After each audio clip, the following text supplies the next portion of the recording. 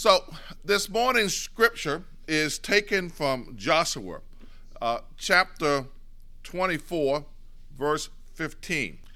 Now, if you are unwilling to serve the Lord, choose this day who you will serve, whether the gods of your ancestors who served in the region beyond the river, or the gods of the Amorites in whose land you are living. But as for me and my household, we're going to serve the Lord.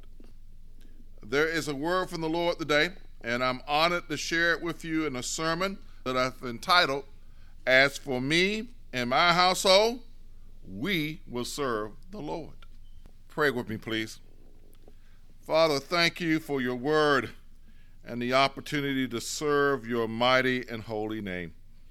I ask your blessings on all who may hear this word, and that it may find good soil and take good root, so that all we say and all that we serve the Lord, and all we do may serve the Lord. And it's in Jesus' name that we pray. Let us all say amen. 40 years in the wilderness. In the text that we're studying, Joshua chapter 24, verse 15, we see Joshua, who is now the leader of the Israelites. They're at the threshold of entering the promised land. After how long? 40 years. 40 years in the wilderness.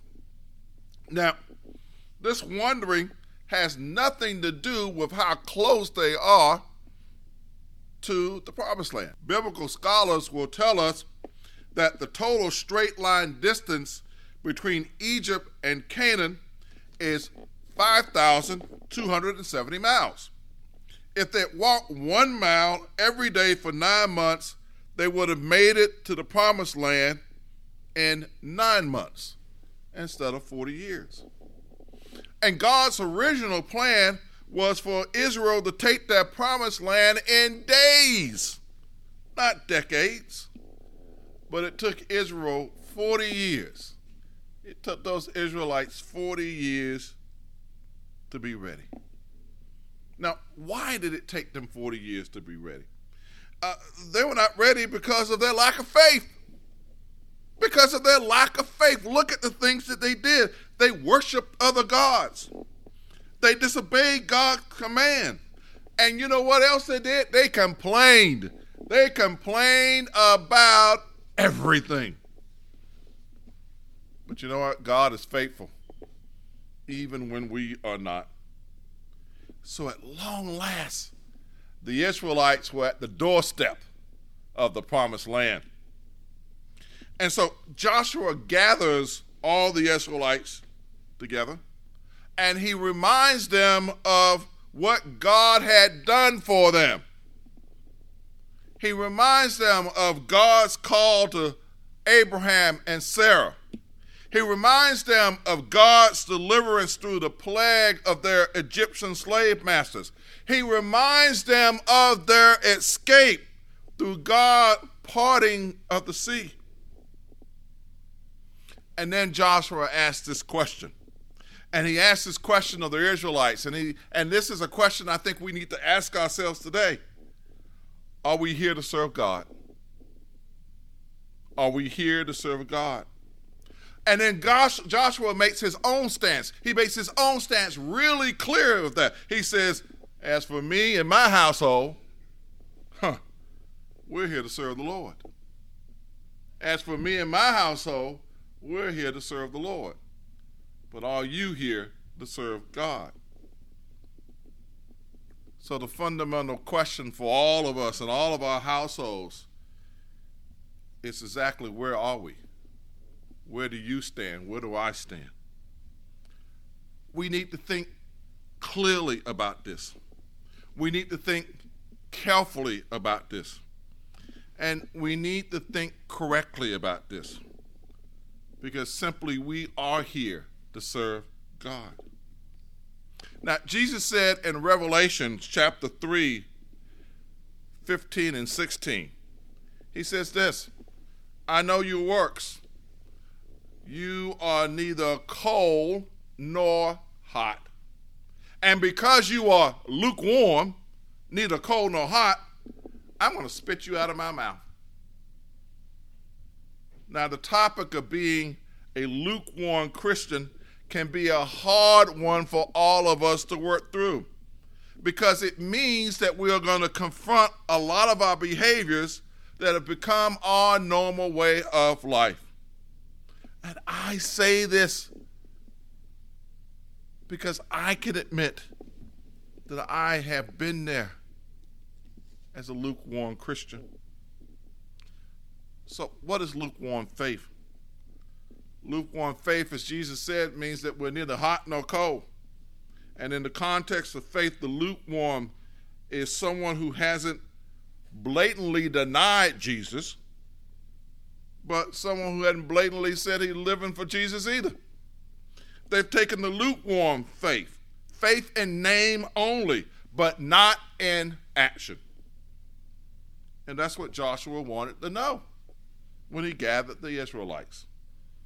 As painful as it may be us to face, this is the same question that we should be knowing about ourselves. We have to answer it for ourselves. Are we hot?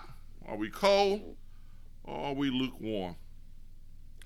For you see, the lukewarm Christian, whether he's in the pews or the pulpit, is a dangerous Christian. A lukewarm Christian is someone who claims to be a follower of Jesus, but lives as though they're sufficient in themselves and they don't need him. They may attend church. They may be on the usher board. They may be on the steward board. They may even be in the pulpit, but they are content in their own ways. And they rarely apply what they learn, if they learn anything. The lukewarm Christian can go a lifetime fooling themselves and others about their faith.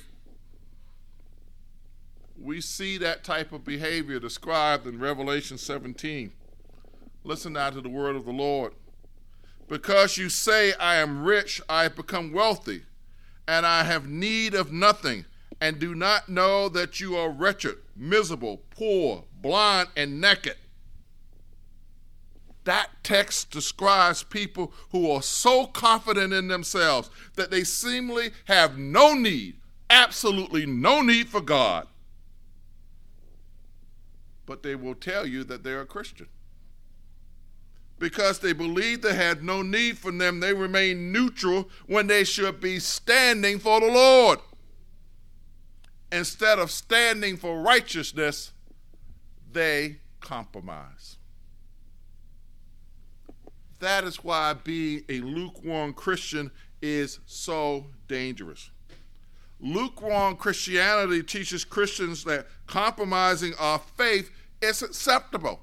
It's okay. It's cool. It's all right. Instead of standing for righteousness. Lukewarm Christianity encourages the body of Christ to remain neutral. Think about this.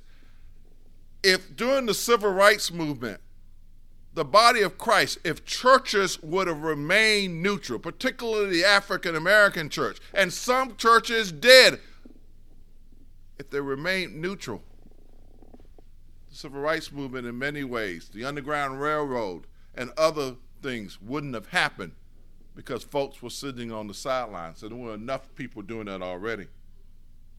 So Joshua wanted to know where the Israelites stood on the question of serving the Lord, because he knew it was better really to be cold than to be a lukewarm Christian.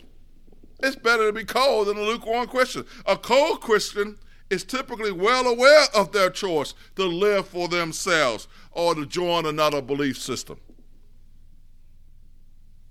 But again, a lukewarm Christian is one that is either fallen away so slowly that they don't recognize their own complicity in this falling away. Or it's someone who is still trying to figure out how to get the best of both worlds, how to be in both camps.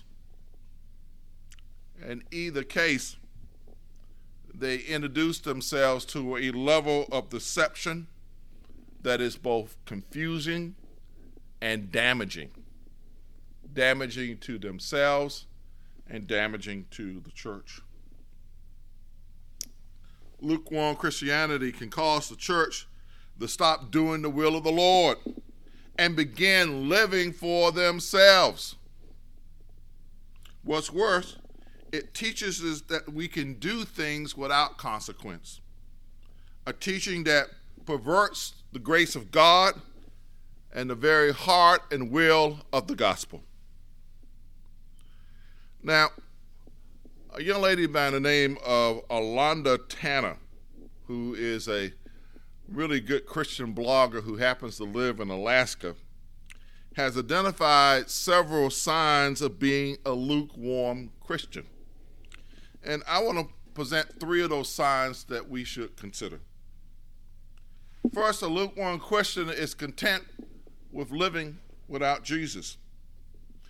A lukewarm Christian has no desire whatsoever to spend any time with God in prayer. But again, remember, they said that they're a Christian, but they have no desire whatsoever to spend any time with God in prayer. They have no desire to spend any time worshiping God. They have no desire to spend any time in the Bible, and they have no desire to spend any time working alongside and serving with other Christians.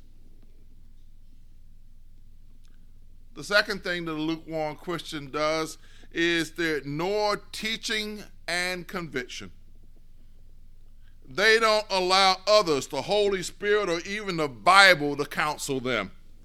They would rather find counsel in self-help books or other non-Christian sources like stuff on the internet. And finally, a lukewarm Christian would rather remain neutral than be set apart. A lukewarm Christian would rather remain neutral than be set apart. A lukewarm Christian is not going to pick sides.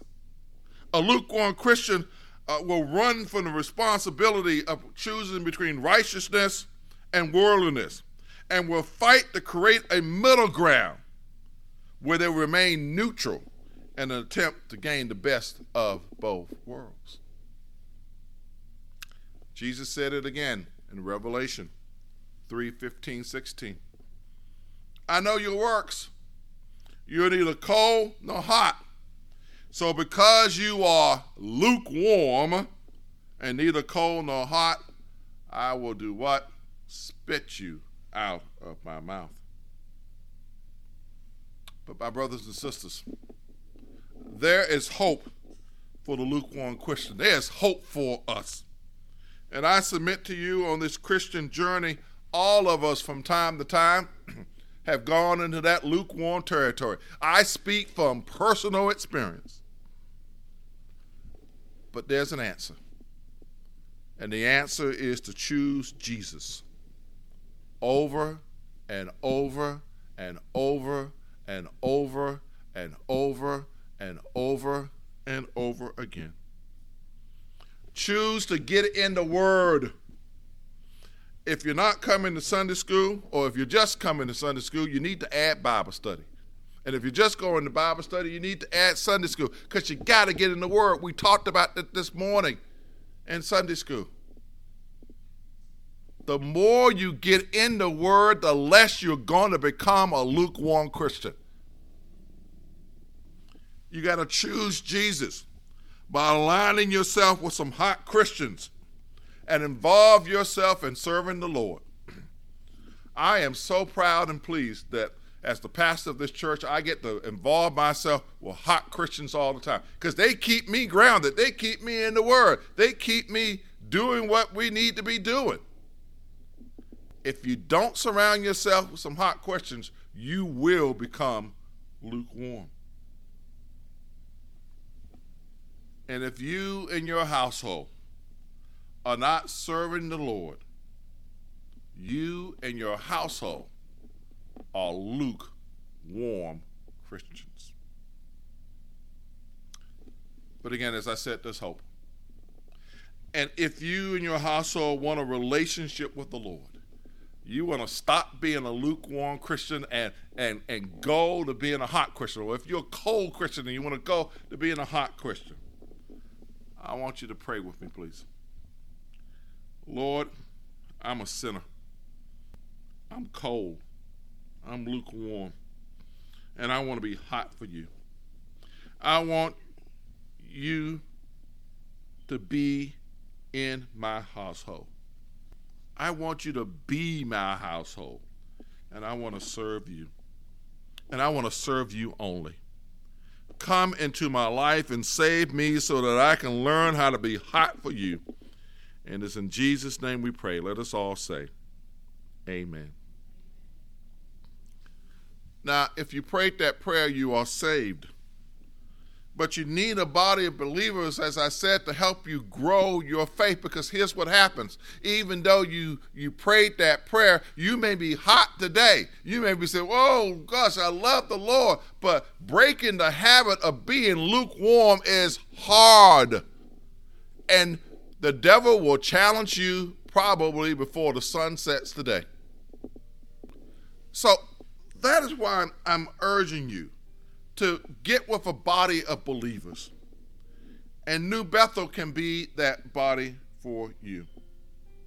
In a few moments, I am going to invite the members here at New Bethel to answer the call.